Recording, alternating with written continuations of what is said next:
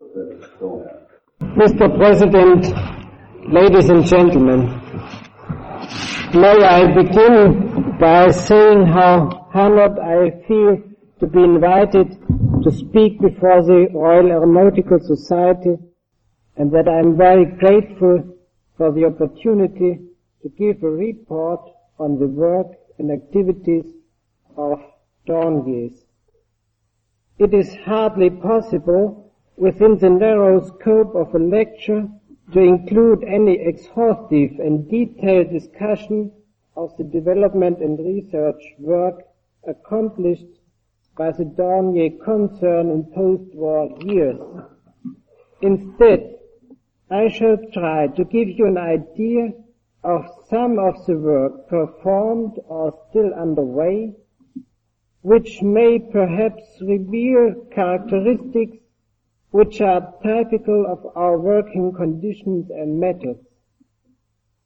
I have to confine myself largely to the work done by Dornier Werke.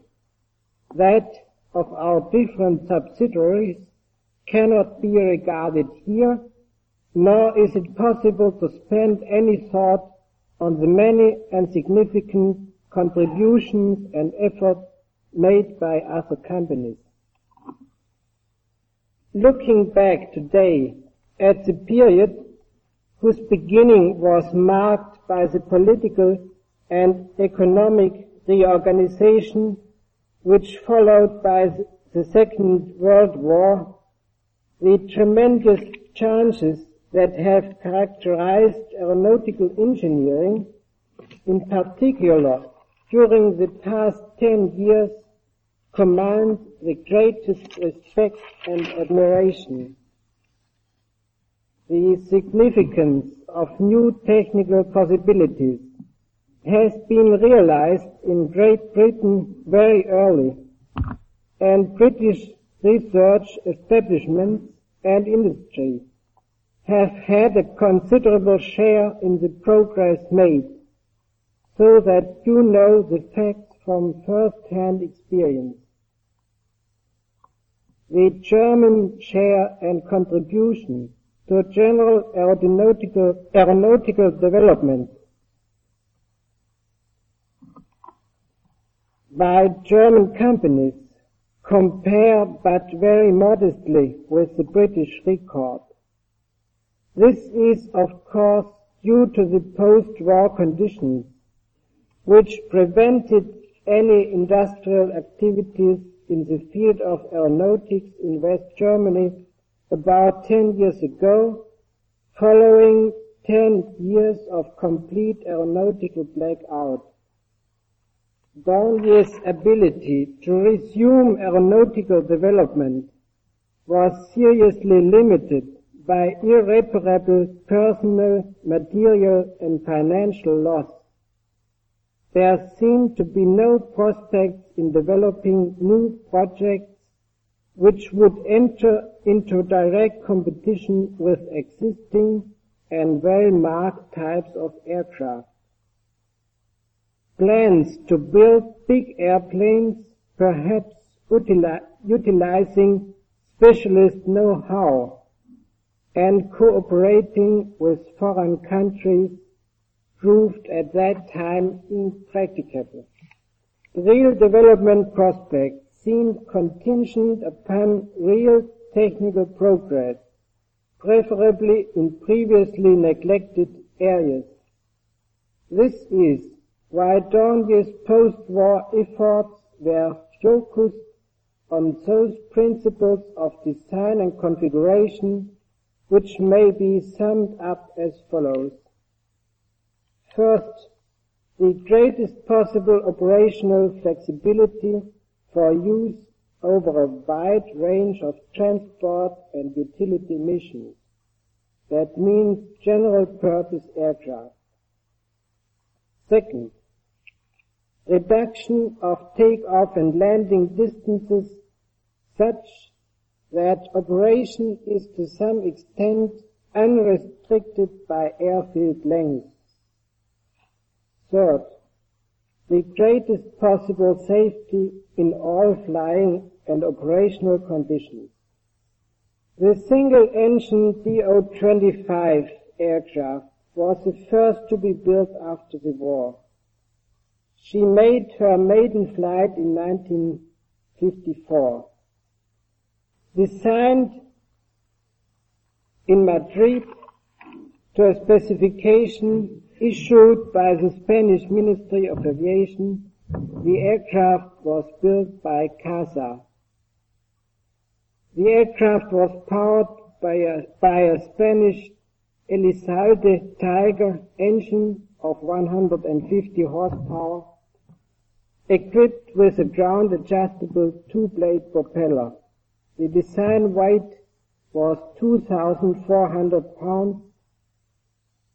For take-off over 50 feet obstacle, a distance of about 720 feet was required. Maximum speed 100 knots. A typical mission provided for a crew of 4 with fuel tankage for about 2 flying hours.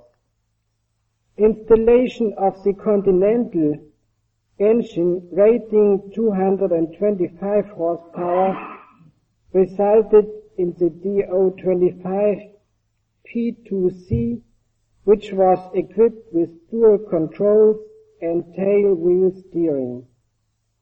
The increased engine rating led to an increase in weight from 2,400 pounds to 2,800 pounds, and in forward speed to 125 knots.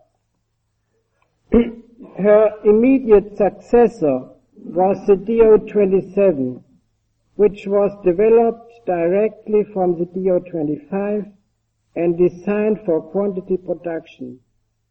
The Do-27 is a single-engined high-wing monoplane.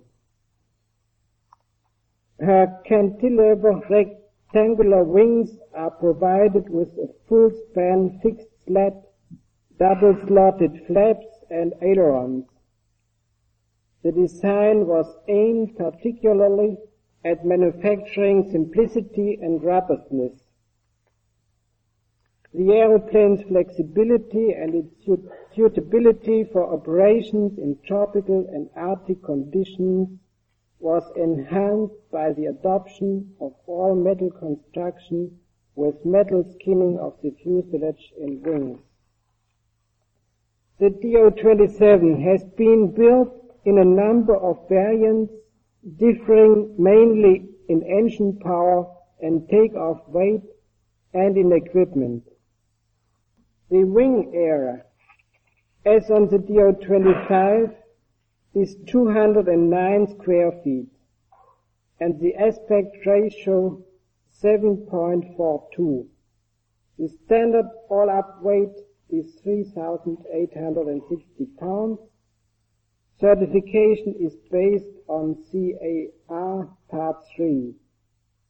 Depending on role, up to 6 persons may be accommodated, and the range is about 420 nautical miles. Without or 750 nautical miles with additional tankage. A total of some 580 Do-27 aircraft have so far been built and sold, and have given a good account of themselves in the general purpose role both in the German Bundeswehr and as small transport and utility aircraft serving numerous enterprises in Germany as well as in foreign and overseas lands. This is with supercharged engines. Picture, next slide please. This is when taking off. Next slide. Please this small slide away. Now I turn to the twin-engine Do-28.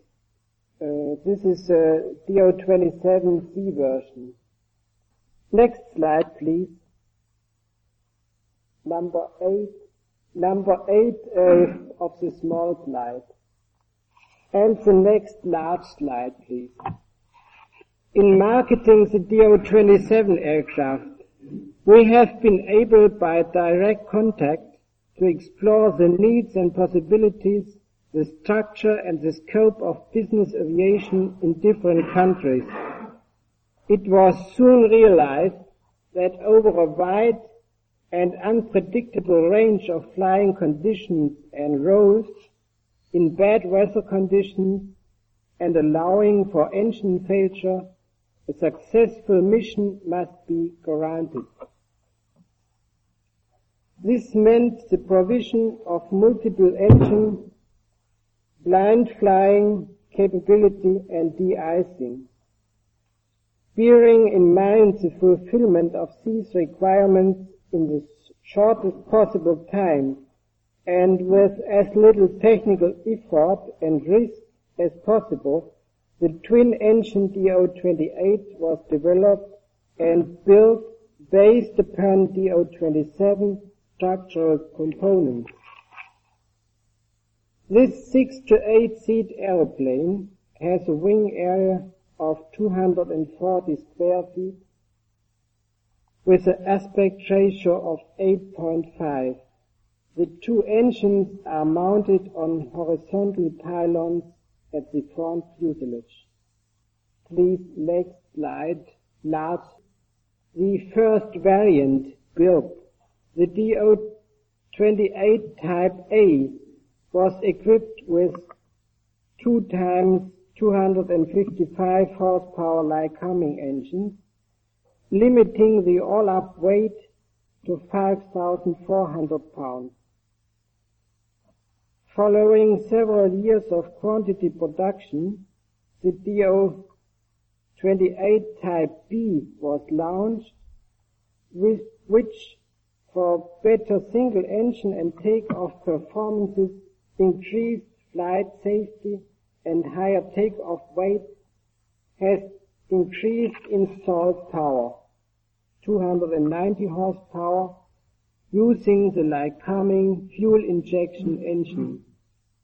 This aircraft has a ground roll of 590 feet with a total takeoff distance to clear 50 feet obstacle of 890 feet.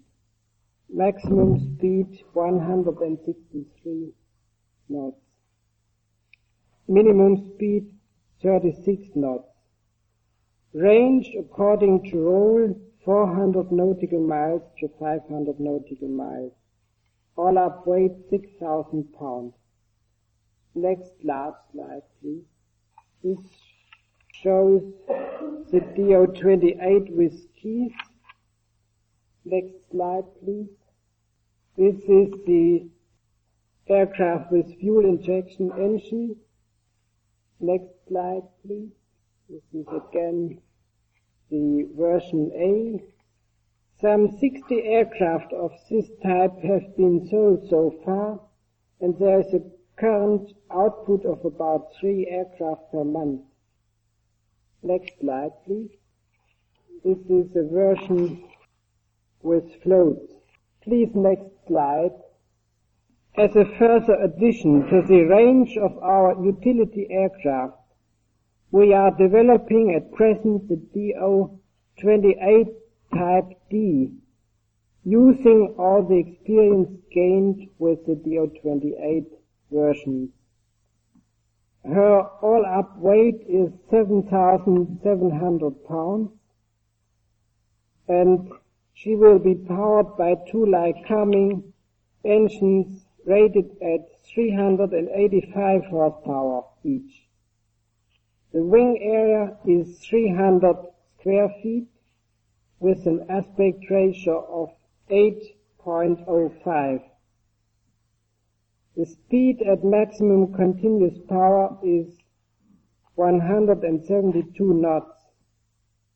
Range without additional tanks and depending on power setting up to 950 nautical miles. The takeoff distance over 50 feet is 831 feet with 500 feet ground run. Total landing distance 769 feet. Next slide, please. A low selling price was one of the prime objectives for this aeroplane. Ease of manufacture, so far as aerodynamically justifiable, has been the dominant consideration from the very beginning. The standard design provides for the accommodation of 6 people together with luggage and cold storage for flights up to maximum range. Reduced range permits seating of up to 12 passengers. The removal of passenger seats results in a cargo capacity of some 265 cubic feet. The certification is based on CAR Part 3, normal category. Next slide, please. I'll turn now to some investigations into the reduction of takeoff and landing distance by slipstream deflection. One of the most important problems in aviation lies in the achievement of short takeoff and landing performance. This may, to some extent, be obtained by reductions in wing loading, increase in engine thrust, and raising the maximum lift coefficient by conventional means, for instance double-slotted or Fowler flaps, slats, and so on, as applied to the DO-27 and DO-28 aircraft. The use of air-screw slipstream for lift augmentation may further reduce the takeoff and landing distances and permit lower minimum speeds, widening the economical important range between the minimum and maximum speed. In past years, Dornier's research efforts in the field of high lift and STOL techniques have been concentrated on lift augmentation by propeller tilting, as in the case of the DO-29, and slipstream deflection by means of suitable flaps. This slide shows the DO-29 during takeoff. Using DO-27 structural components, the DO-29 is an aircraft designed purely for test purposes, characterized by air screws tilting 90 degrees downward, a connecting shaft system between the 2 engines, and high chord double-slotted flaps. Next slide, please. Wind tunnel and flight tests proved the feasibility of thrust vectoring and direct control of the gradient of descent, despite the fact that the installed engine power of 2 times 270 horsepower was rather low in comparison to the all-up weight of 5,500 pounds. The DO-29's flight characteristics were already bordering on the limits defined by elevator effectiveness. The problems of propellers operating under extremely inclined airflow conditions were also studied during the development of this aircraft. Next slide, please. On this slide you see the flow visualization. This shows you slope of the flow through the propeller. Next slide, please. This shows the DO-29 during landing approach. Next slide, please. And this away, please, the large one. Slipstream deflection by means of flaps was studied with the aim of finding the simplest possible air screw wing flap configuration, permitting the greatest possible lift augmentation.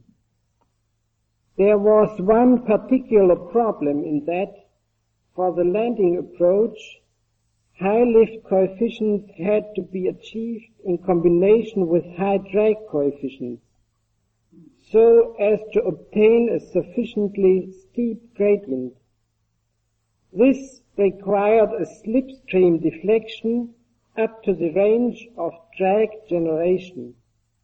Comprehensive research work resulted in the development of flap systems which represent a good compromise between structural and kinematic simplicity on the one hand and deflection and super-circulation effects on the other. For example, double-slotted flaps with an additional slot in the trailing section proved effective. Compared with this arrangement, triple-slotted flaps offered no advantages even with only small airflow velocity. The possibilities of normal double-slotted flaps with a blow-out device were also studied. It was found, however, that this arrangement does not provide the same airflow deflection as a double-slotted flap with an additional rear slot. Here on this slide you see some wind tunnel tests done by a model for a STOL aircraft. Model tests measurements showed maximum lift coefficients occurring with flaps down 90 degrees and angles of attack of some 34 degrees. Irrespective of this just dynamic pressure ratio, the maximum lift coefficients produced flight path gradients of up to 15 degrees. It was possible to obtain for a thrust weight ratio of between 0.5 and 0.6 and with a relatively high wing loading, minimum flight speeds permitting steep gradient, full throttle landings without flare out. The advantages of this type of landing are obvious.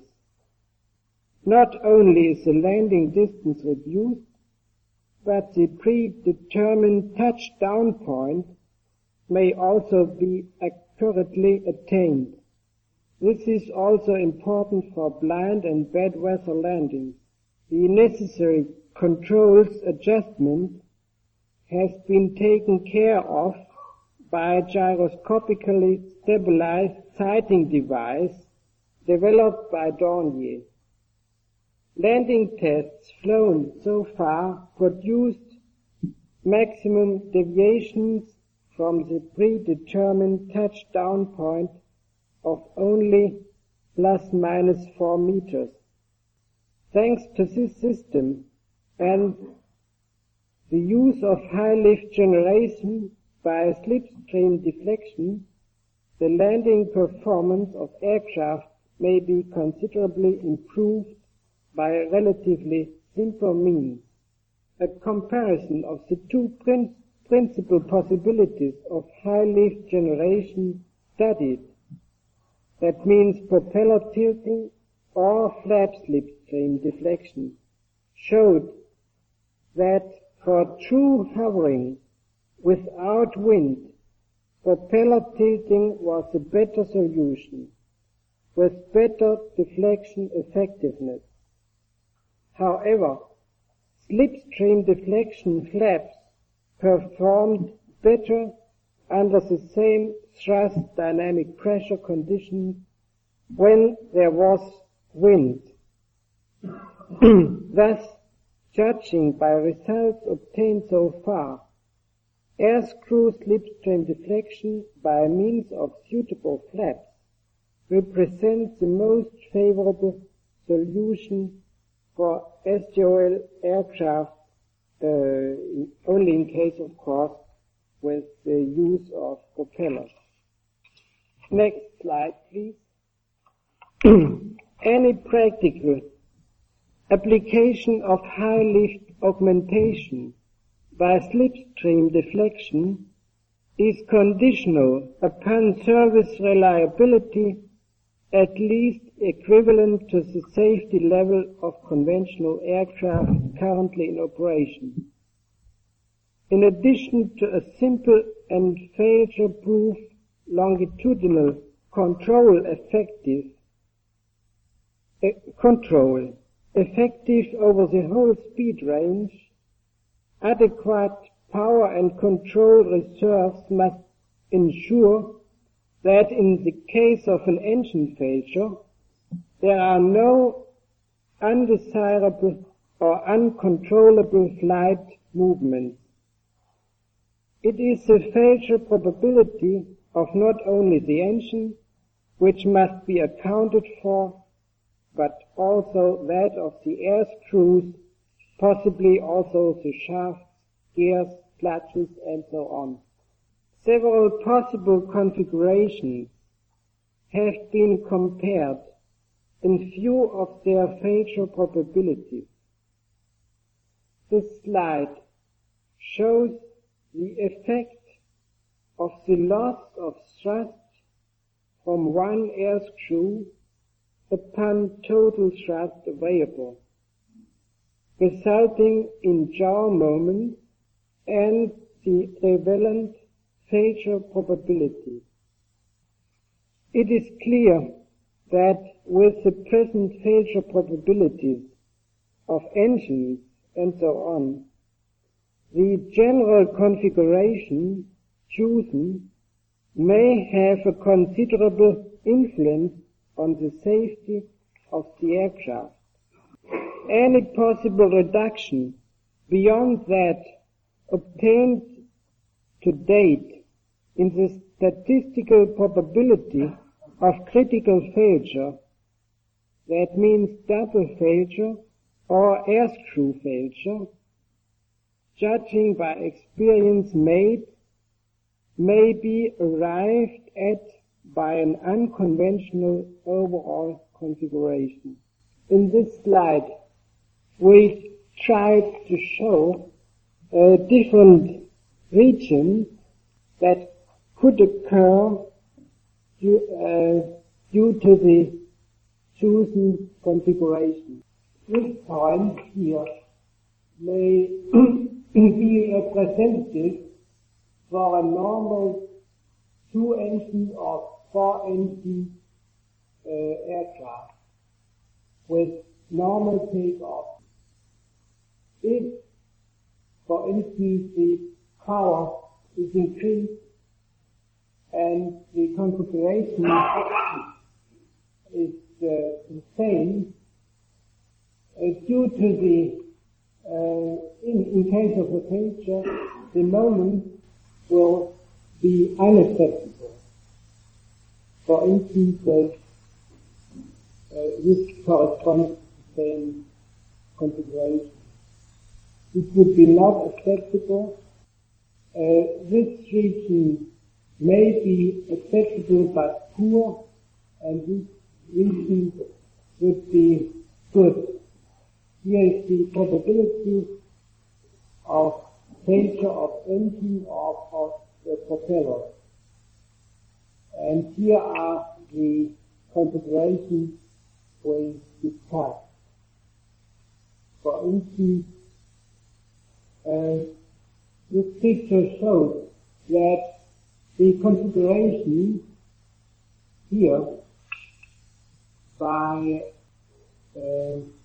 connecting shafts will lead to maybe acceptable level of failure, but it's still relatively poor.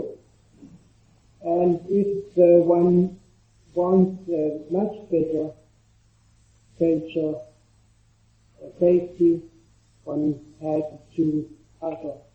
Next slide, please. May I now turn to another point.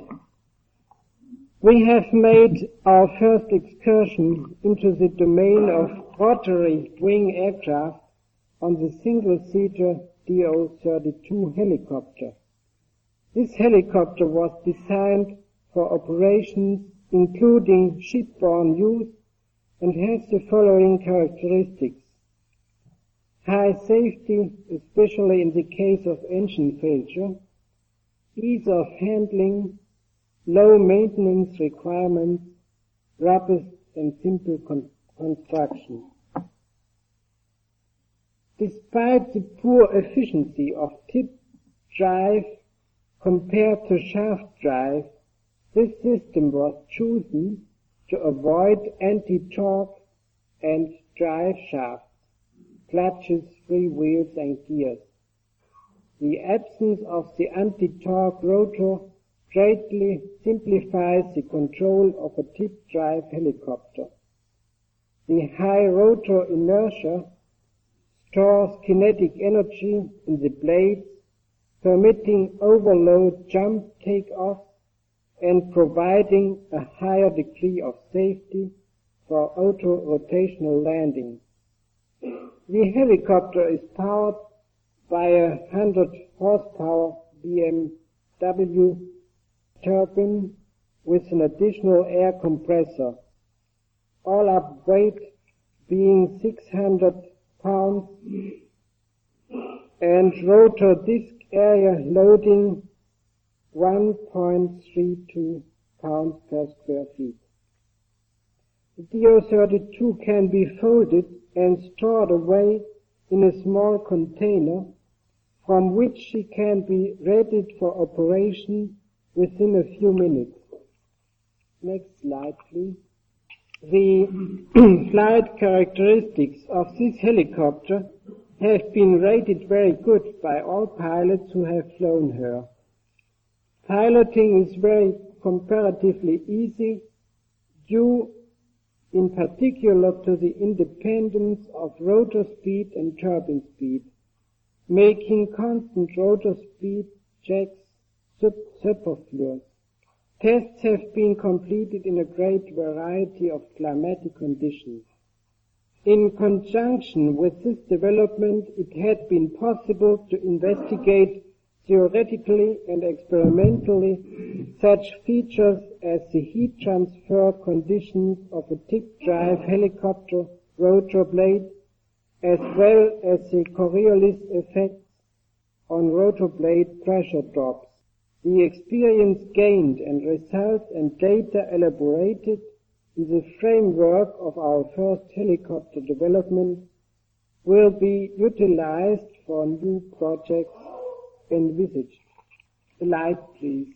The working preconditions, which were very poor when activities were taken up again, had to be adapted to technical progress and to the scope of the technical effort required. This called above all for improved personal and material conditions, such as appropriate increase in personnel, recruiting, training and specialization of young engineers and technicians, staff top positions and providing successors. The tedious process of forming a proficient development team and creating an effective organizational structure for it had to be gone through, as well as that of ensuring a good and healthy working atmosphere. To solve these personal and organizational problems, we organized the entire concern decentrally and assigned to its subsidiaries, part of which work with their own responsibility, detached and self-contained spheres of activity. The Dornier concern as a whole has at its disposal a number of development and manufacturing plants, mostly of pre-war existence, situated in different areas. A company-owned airfield near Munich is used for flight testing. The location of the different plants in southern Germany is of particular importance in view of recruiting suitable personnel. A total of 4,500 personnel are employed at present in the plants, including subsidiaries. This number being about 10 times that of 10 years ago. I will leave out to deal with special work we did on the flutter analysis, development of stress analysis techniques, and aerodynamic investigations to determine the buffeting limits, and the operation research. And I will proceed with some hints on the development we are now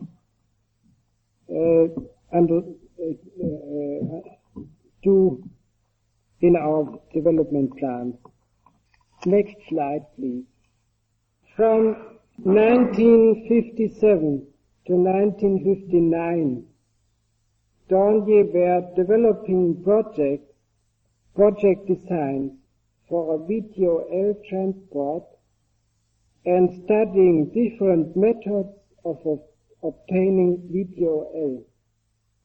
In 1961, jet lift using the composite power plant configuration was selected as the most promising solution, and the company was authorized by contract of the German Ministry of Defense to start the development of the DO-31. The choice of an engine system made up of jet propulsion engines for normal flight and additional lift engines for hovering flight was determined by the following considerations. First, high safety, particularly in the case of engine failure. Second, high speed and productivity. Third, great mission flexibility. Fourth, the possibility of utilizing the wide general experience accumulated upon jet aircraft. 5. Great development potential arising out of future advances in engine technology. 6. Possibility of engine standardization based upon the use of lift engines common to a number of other types of aircraft. 7. The ready availability, the background of experience, and the great development potential of these engines, particularly as regards further improvements in the thrust-weight ratio and reduction of size and volume. The combination of Rolls-Royce lift engines, the foundation for the development of which was laid with great foresight by Dr. Griffith of Rolls-Royce, with the lift thrust engine principle, pioneered by Bristol Siddeley and successfully used in the Hawker P1127, will make the DO-31 concept highly adaptable in its various roles. The relatively large number of engines installed, it is necessary to apply the control power about the different axes such that with sufficient moment for trim and control about each axis, the total thrust loss is reduced to a minimum. The individual control devices having differing service properties and limits, they have to be adjusted to one another and to the individual demands put to them. Coupling must be avoided as far as possible. Next slide. This shows, it's a very bad slide, shows a wind tunnel model in our own VTOL wind tunnel. In hovering flight, VTOL aircraft have no natural damping of stability. The control system, therefore, forms an integral part of the aircraft and requires very close investigation and optimization of the whole aircraft control system. This investigation includes determination of aircraft dynamics from calculated and measured data, data processing for flight testing, investigation of human factors, review of reliability and methods of improvement, design of redundant systems, system designs for automatic takeoff and landing, and for blind landing with minimum terrain preparation. Methods of reducing the data presented to one pilot, since a considerable strain is already put on the pilot in controlling the large number of engines. Advanced electronic techniques are of great promise in this area. Next slide. The techniques used and experience gained in these investigations will find application over a wide range and area. We have found the use of a simulator to be of great value here. The equipment which we are using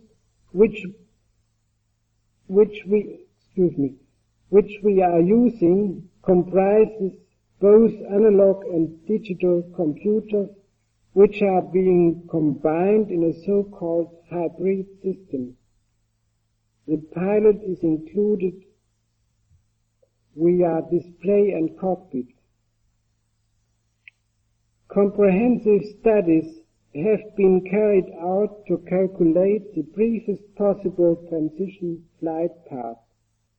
Of course, there are some problems with the VTOL planes.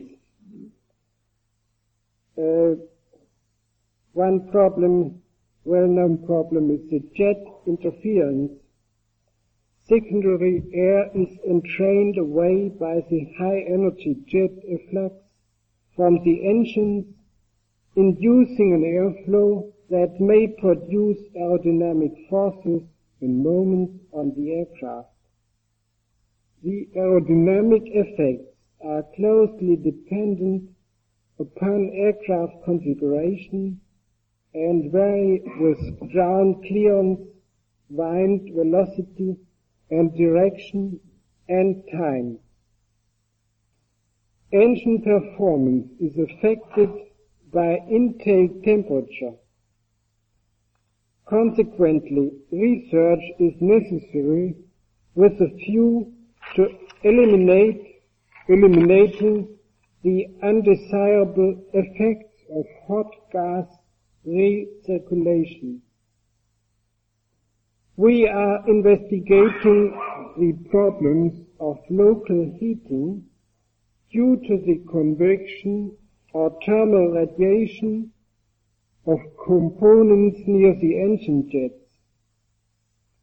It may become necessary for some of these components to be protected by heat shields or to be made from heat-proof materials such as titanium alloys.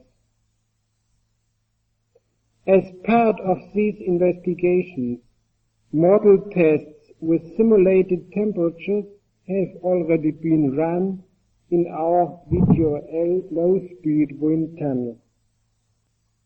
Further study and tests are needed to evaluate the effects on a variety of different ground surfaces of jet impingement during takeoff and landing, to assess the resulting erosion, the possibilities of surface reinforcement techniques, the use of jet deflection, and of low forward speed in the elevation of ground erosion. For reasons of time and cost, investigations into these aerodynamic and thermal phenomena are usually restricted to model tests. This highlights the importance of developing the appropriate model test technique and of extending our knowledge of the reliability of these tests and of correlation factors. Comparison of model data with full-scale measurements obtained on our so-called small hovering rig, which is designed for control system tests, are being made at the present time. This slide shows you small models of this. You will see later in another slide. Next slide, please. The high energy noise level produced by the engines necessitates special provisions for the elimination of structural fatigue, for noise suppression, and for the functional reliability and the required service life of equipment and instruments in a high noise environment. Developing a jet aircraft requires consideration being given to sonic effects from the very beginning. This slide shows our noise laboratory with a random siren. Also, theoretical approaches are there. The full evaluation of sonic effects requires additional system tests. Initially, in collaboration with Bristol Siddeley, we have run sonic fatigue tests with original engines, measuring airframe stresses and sonic characteristics. That means distribution of intensity versus frequency as a function of engine rotation. A special noise laboratory has been set up to facilitate the planning and realization of tests under laboratory conditions. Mention is made of only one partial result of tests run. Next slide, please. This is again the laboratory. After a relatively brief noise impingement, micro cracks could be observed at all spots of a spot welded skin, proving the particular high energy noise sensitivity of spot welding. Next slide. This is one of our computers. Next slide, please. In the scope of the DO-31 program, experiments have been made by means of a hovering control test rig to assess the control and stability of VTOL aircraft. These experiments helped to clarify the essential control problems and showed that aircraft configurations similar to the DO-31 have rather favorable hovering flight characteristics. For the evaluation of measurements, methods of statistical system theory proved very effective for the processing of flight test data. The frequency spectra of control and aircraft movements have been found by means of the correlation method. The frequency spectra permits assessment of the pilot's effort for different types of control. As expected, the smallest manual efforts are those demanding from the pilot using an attitude control system, enabling him to fulfill other tasks at the same time.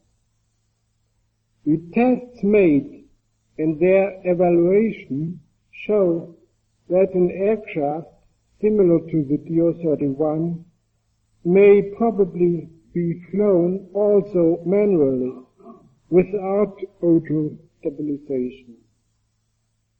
The necessary frequency spectrum of the control movement still lies within the limits of a good pilot may be reasonably expected to cope with. Next slide, please. On the rig, we had installed 4 Rolls-Royce 108 engines, and the control and stabilization system of the rig is fully representative of the aircraft system. The inboard engine serves as lift jets and furnish the bleed air for the pitch control nozzles in the rear. The outboard engines are used for roll control by differential thrust throttles. Slide, please. It seems well in place to indicate here that in conjunction with the DO-31 program, particularly close contacts to the British industry and British research establishments have developed in many areas. It should also be mentioned that British efforts and supplies have considerably contributed to the realization of the DO-31 program. With your permission, I would like to say some words in respect of the international collaboration. One of the great technical efforts to be achieved in our age, we are convinced, is the construction of aircraft that may operate independent of runways and with greatest possible service reliability. Dornier have been and are orientating their efforts in this direction. The technical possibilities of solving the problems set may probably not be foreseen in all their details as yet. And in order to succeed in this tall order, science and technology will be faced with new and exciting demands and efforts. It is therefore safe to assume that this endeavor and results obtained will give new momentum to progress in many fields and have a fertile influence also on other areas and domains of technology, industry, and commerce. The problems posed are of general concern and interest. Concern and interest are at stake are common, so much so that this particular development is increasingly transforming into a problem which invites for its solution international collaboration. The close ties of any development in aviation to science and research, which are intrinsically international, and the aeroplane's function of bridging time and space contribute to the fact that the development of VSTOL aircraft offer particularly favorable and various preconditions for an even close our business relations with foreign companies, in particular with a number of British firms, have over the past few years indicated encouraging possibilities for a European cooperation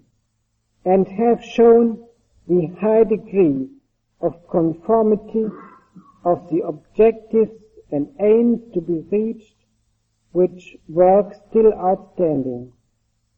We hope that this common outlook on technical questions, the growing mutual trust, and the deepening personal friendships will prepare the way for a future common action in areas where potentially promising development projects would surpass the financial possibilities of one country working on its own, or where such cooperation would ensure a more economical use of national resources and possibilities. I would like to show you now a film showing the different aircraft we had manufactured in the last 10 years. I should like to express my profound gratitude to the Royal Aeronautical Society for the opportunity I was offered to lecture about the research and development work accomplished by Dornier in post-war years. Perhaps some of these efforts would be of interest in view of an international collaboration as indicated.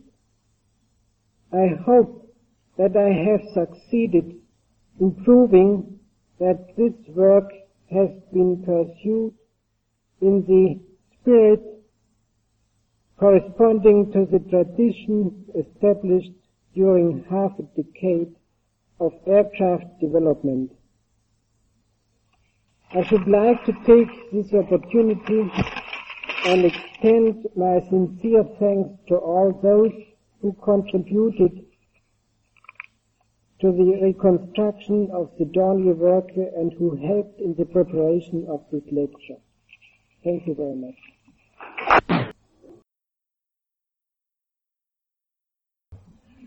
Mr. President, ladies and gentlemen, late for Siddeley Aviation. We've had in the Society a number of lectures by distinguished engineers from Europe now, and I feel that this one is contributing greatly to the success of such papers.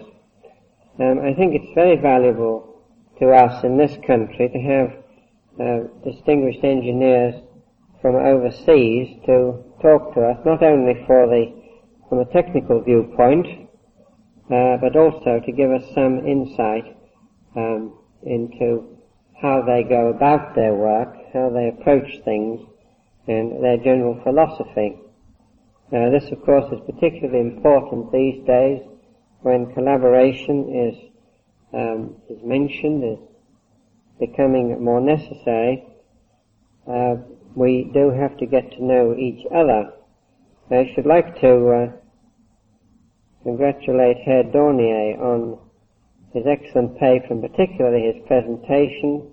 I think there are not many of us who would contemplate with equanimity going to a European country and delivering a paper there in the language of that country.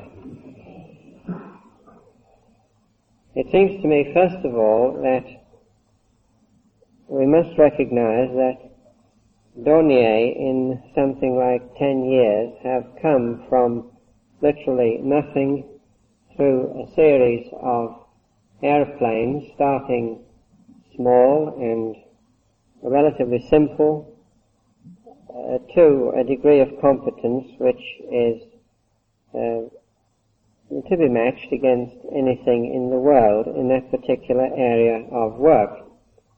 Not only has the technical side been achieved, there has been, I'm sure, the problem of building up a team and getting it to work satisfactorily as a team. It so happens that at Bruff we did have some slight dealings with Mrs. Dornier. I think it must be about 6 years ago, and I don't know whether our present lecturer is aware of this, but we did see the DO-27. I was impressed with this aeroplane because it seemed to me that it poured very good engineering development, very careful thinking into what was, on the face of it, a quite straightforward concept, and it produced a jolly, useful aeroplane. We saw from the film how it flies. My keenest recollection is that it went up like a lift. In fact, I was just saying to myself, I hope the fire truck is there. And whether you thought that the speed of the film was adjusted or not, and I know it wasn't, but if you thought it was, at least the climb angle wasn't, and that aeroplane was most impressive in its takeoff and landing maneuvers. Now, from that, and using this philosophy of developable aeroplane has produced the twin-engine version. I should like to ask in this discussion, first of all, if Herr Dornier still attempts and perhaps succeeds in producing aeroplanes which you can, how shall I put it, cut about and add on extra engines and really develop in this way, because so many of other rather more specialized aircraft, one finds it very, very difficult to change in any appreciable way once you have the airplane. And so I would like to hear some more from him on his thoughts as to how to keep aircraft developable in this way. Perhaps it's a feature of transport aeroplanes. The DO-29 showed to me some surprisingly high lift coefficients, and to begin with, like the boy who first saw the giraffe, I said I didn't believe it, but then of course I realized that if you are sitting on propellers with no forward speed, then CL is not really a very reliable quantity. I was very interested to note that the engine failure problem had been thought about.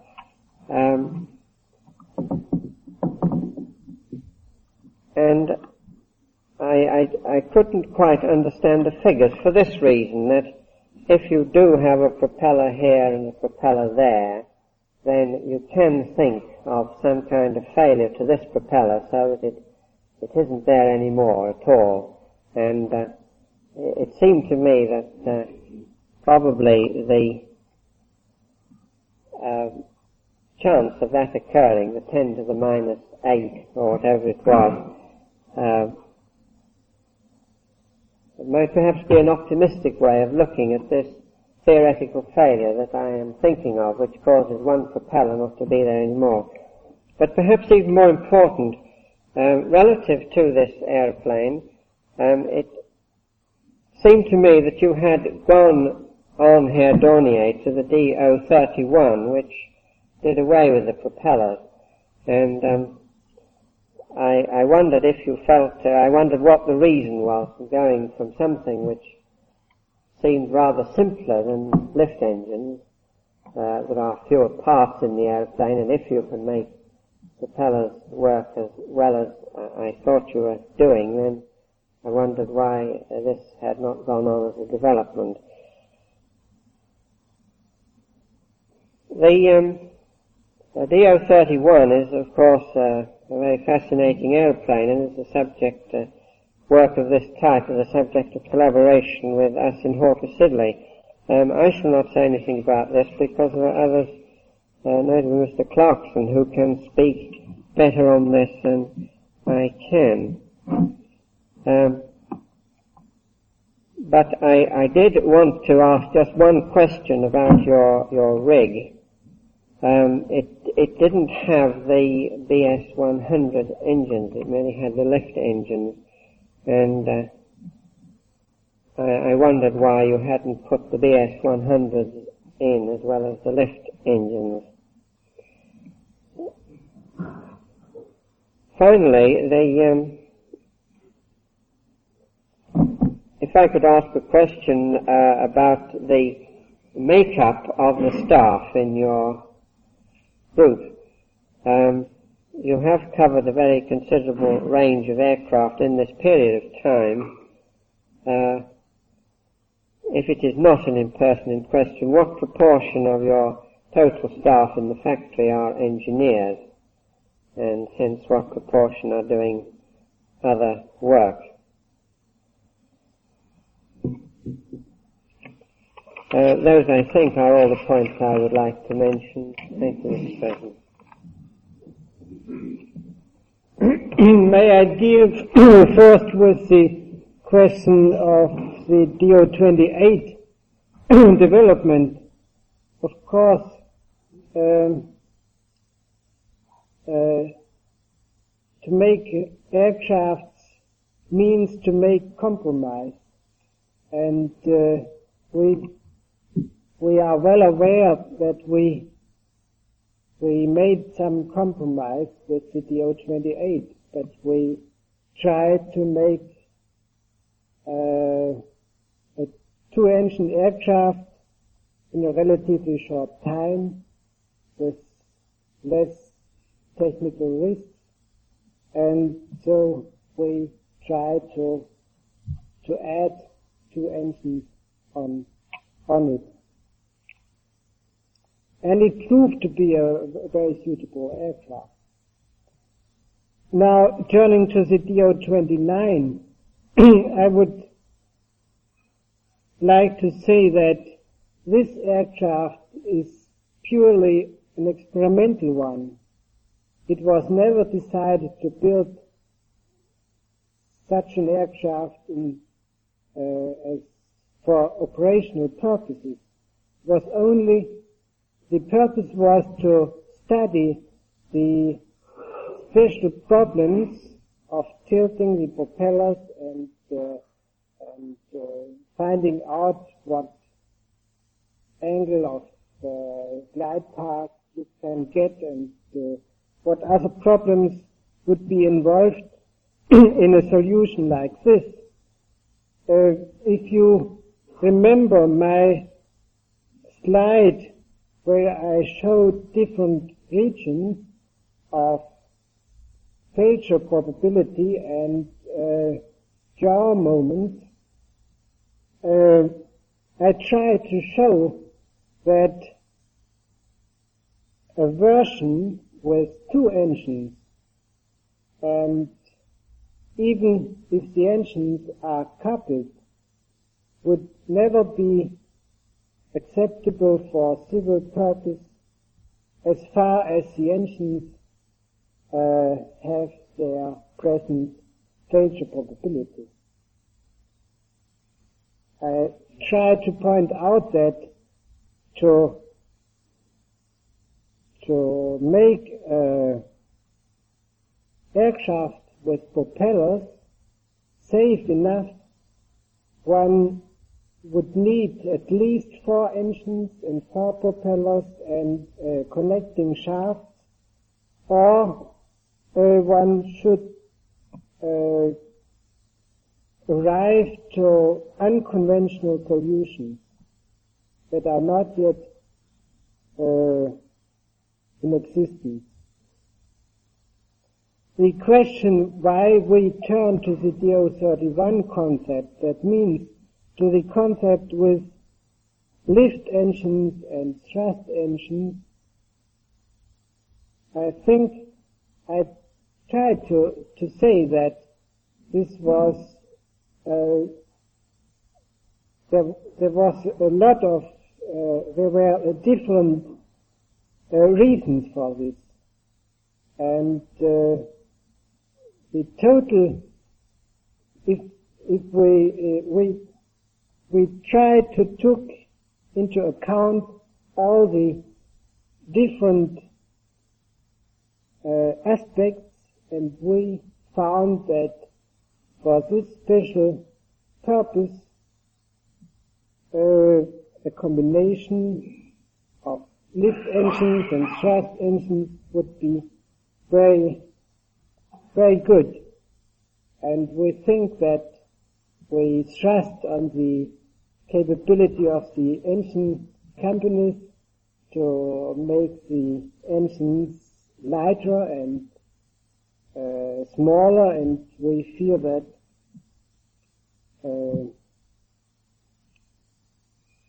with this concept we would arrive to very, very acceptable solution. Now, there was the question why we didn't use the Bristol BS-100. I think I doubt whether the BS-100 would be available. But with this small rig you saw, we tried to study the control, and we tried to make it the rig similar in the moments of inertia, and we arrived with using the Rolls-Royce 108, we arrived at a solution where we could find out all the things we would like to know. And I can say that this rig had proved very successfully, and we are very happy that our government was prepared to pay for it.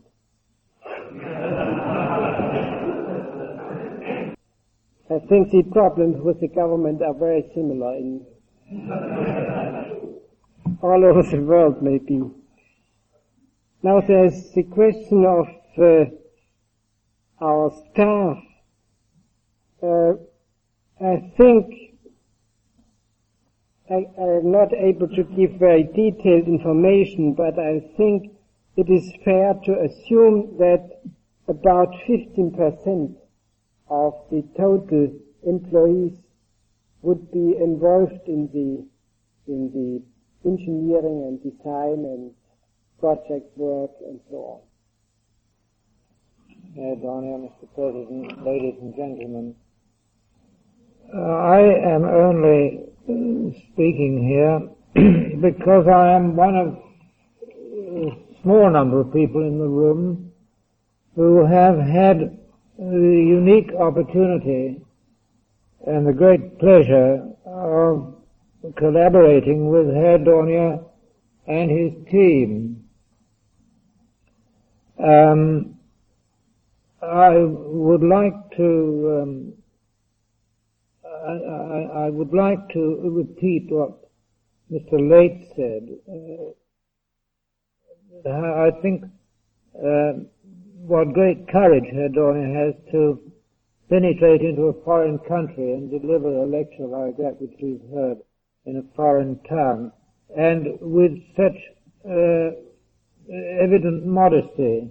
We have in the de Havilland division of Hawker Siddeley, the late de Havilland division of Hawker Siddeley, been privileged to enjoy 2 years of extremely close collaboration with Herr Dornier and his team, and I emphasize the word enjoy.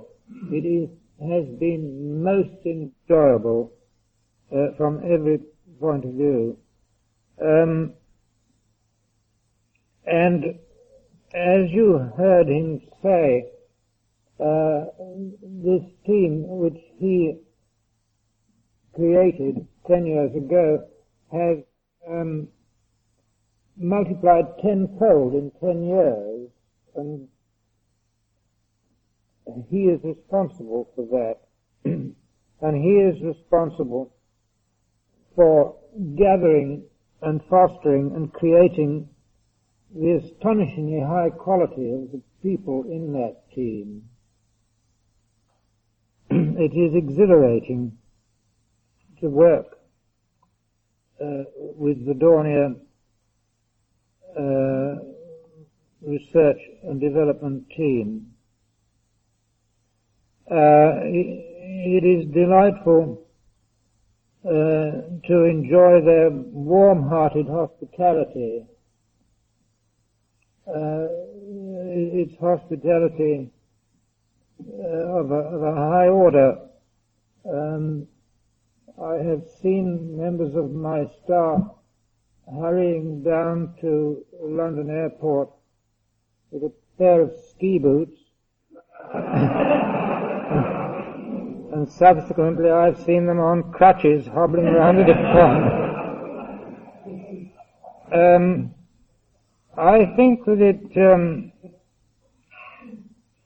was rather a remarkable thing for Herr Dornier and his team, having carried the development of high CL Max, having carried the development of achieving high CL Max to a very high pitch and with considerable imagination, to switch overnight from that straight into jet lift VTOL.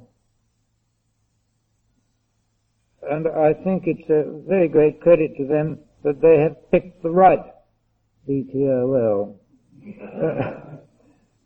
And I think I'm right in saying that the Dornier Company, they stand rather alone. They're a bit of a lone wolf in Germany.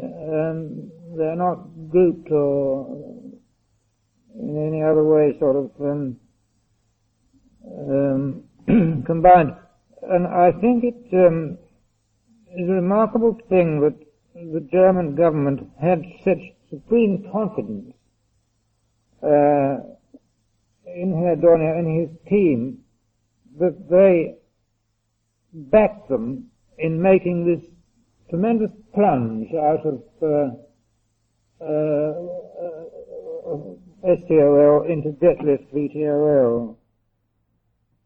And the aeroplane which he has described to you, I think it is fair to say that it is the first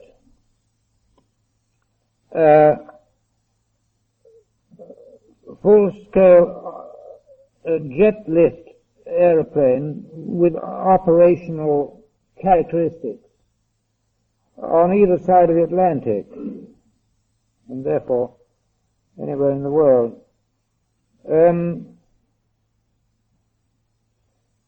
I would like to endorse very heartily the remarks that Herr Dornier made at the end of his lecture on the subject of international collaboration.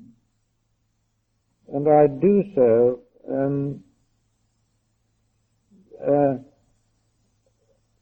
from the experience of what is to us at Hatfield a very fruitful and extremely productive and promising collaboration. And I would like to include the members of my staff, some of who are here present, with me, when I know they would wish to be included with me, when I say that we have the greatest admiration for the courage and imagination of Herr Dornier and his team.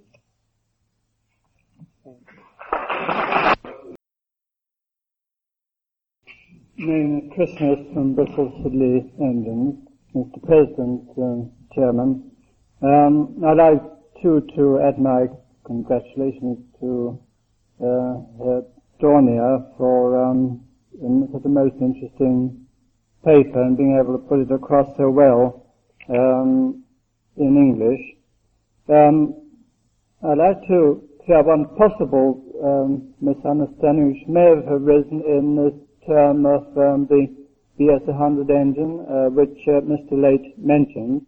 I think if he had said BS-53 or Pegasus engine, there might have been a different answer from Herr Dornier in the development of the hovering rig, which he may perhaps like to refer to. I would also like to endorse the very happy relationship in working with Dornier, which we have experienced from Bristol, and it was encouraging to hear how much Herr Dornier looks forward to this close cooperation in the future with other British firms, which when we read so much about the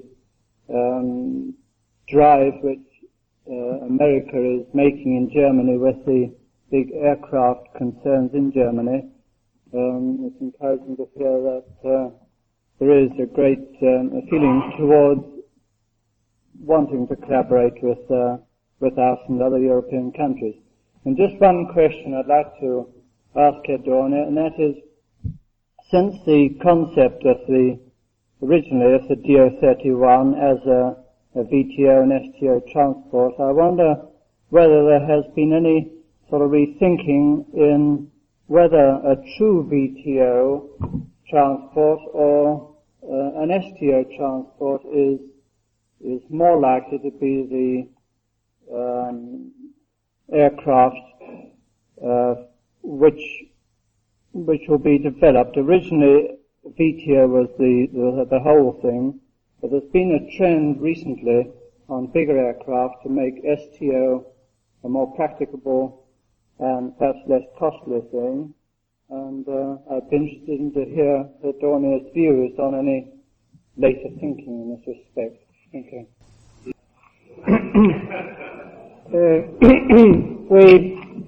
We are building another hovering rig with the original size of the actual aircraft, and this hovering rig will have 2 Pegasus engines. Regarding the question of STOL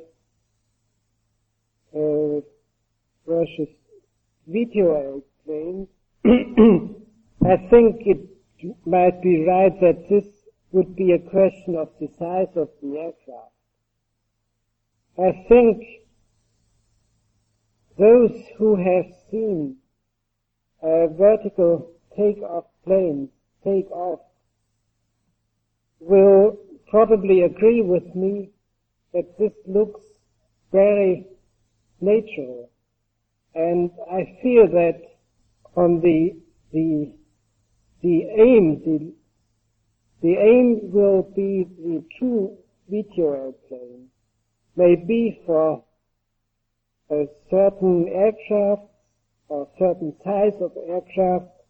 There will be an intermediate STOL version, but I think if the fuel consumption will be down, true video airplanes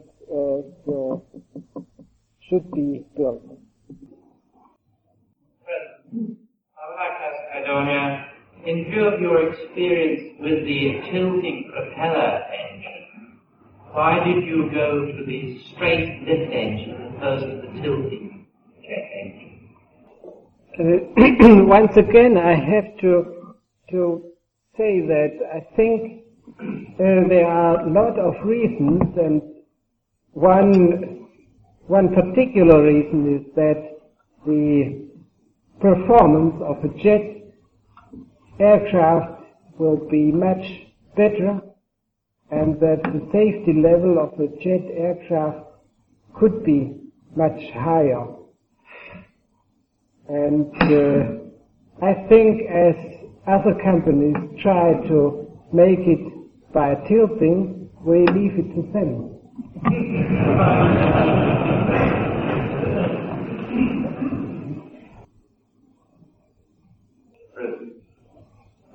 I was interested in undercarriage strength. There have been a lot of discussions on this with regard to vetoed aeroplanes, and I wondered what Hardonia's comments were on this, what he feels is a desirable figure to design your undercarriage for. I'm afraid I cannot say much on this special point. We try to make the undercarriage very strong, and we hope for the best.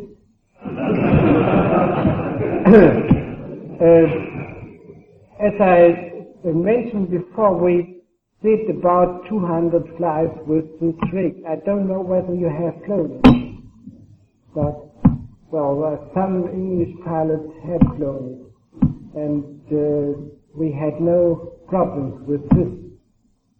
But of course, maybe there are, if the weather is bad and wind influence is bad, maybe there is a problem. Mr. President, ladies and gentlemen, when it was proposed to ask Hardonia to come and talk to us, the British aircraft industry was in a relatively happy position. There was one major military project in full cry, and two more just about to start. And we've now got to the stage where all three of those are cancelled. And we are left to face the facts of life. The chief facts of life are that this country can't afford to get down to the necessary competition and development in aircraft that certain others, the United States and perhaps Russia, can.